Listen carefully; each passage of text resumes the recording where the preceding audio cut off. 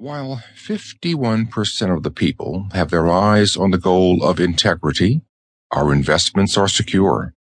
But with 51% of them headed in the wrong direction, our investments are valueless.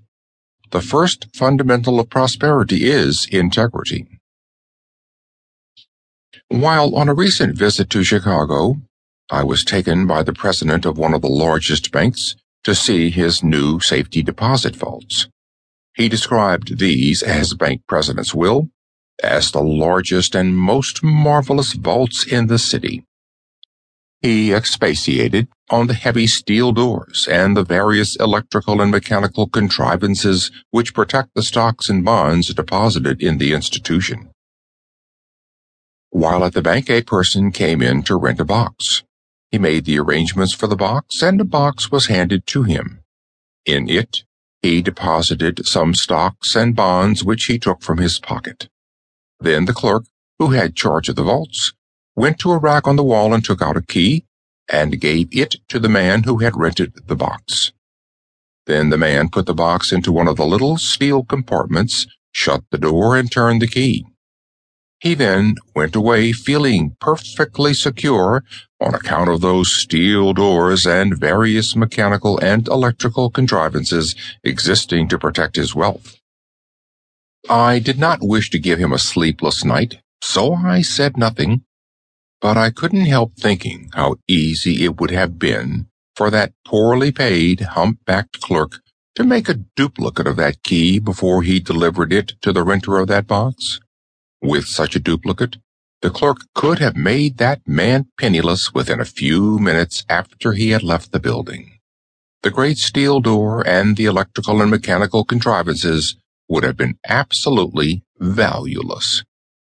Of course, the point I am making is that the real security which that great bank in Chicago had to offer its clientele lay not in the massive stone columns in front of its structure, nor in the heavy steel doors, nor the electrical and mechanical contrivances.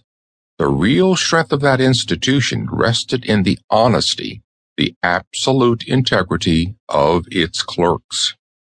That afternoon I was talking about the matter with a businessman. We were discussing securities, earnings, and capitalization. He seemed greatly troubled by the mass of figures before him. I said to him, "Instead of pawing over these earnings and striving to select yourself the safest bond, you will do better to go to a reliable banker or bond house and leave the decision with him." "Why?" he said. "I couldn't do that." "Mr. Jones," I went on, "tell me the truth. After you buy a bond or a stock certificate, do you ever take the trouble to see if it is signed and countersigned properly?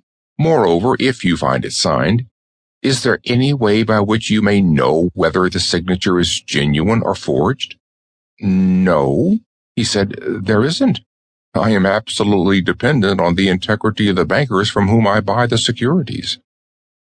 And when you think of it, there is really no value at all in the pieces of paper which one so carefully locks up in the safety deposit boxes.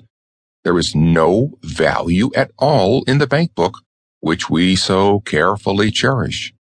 There is no value at all in those deeds and mortgages upon which we depend so completely.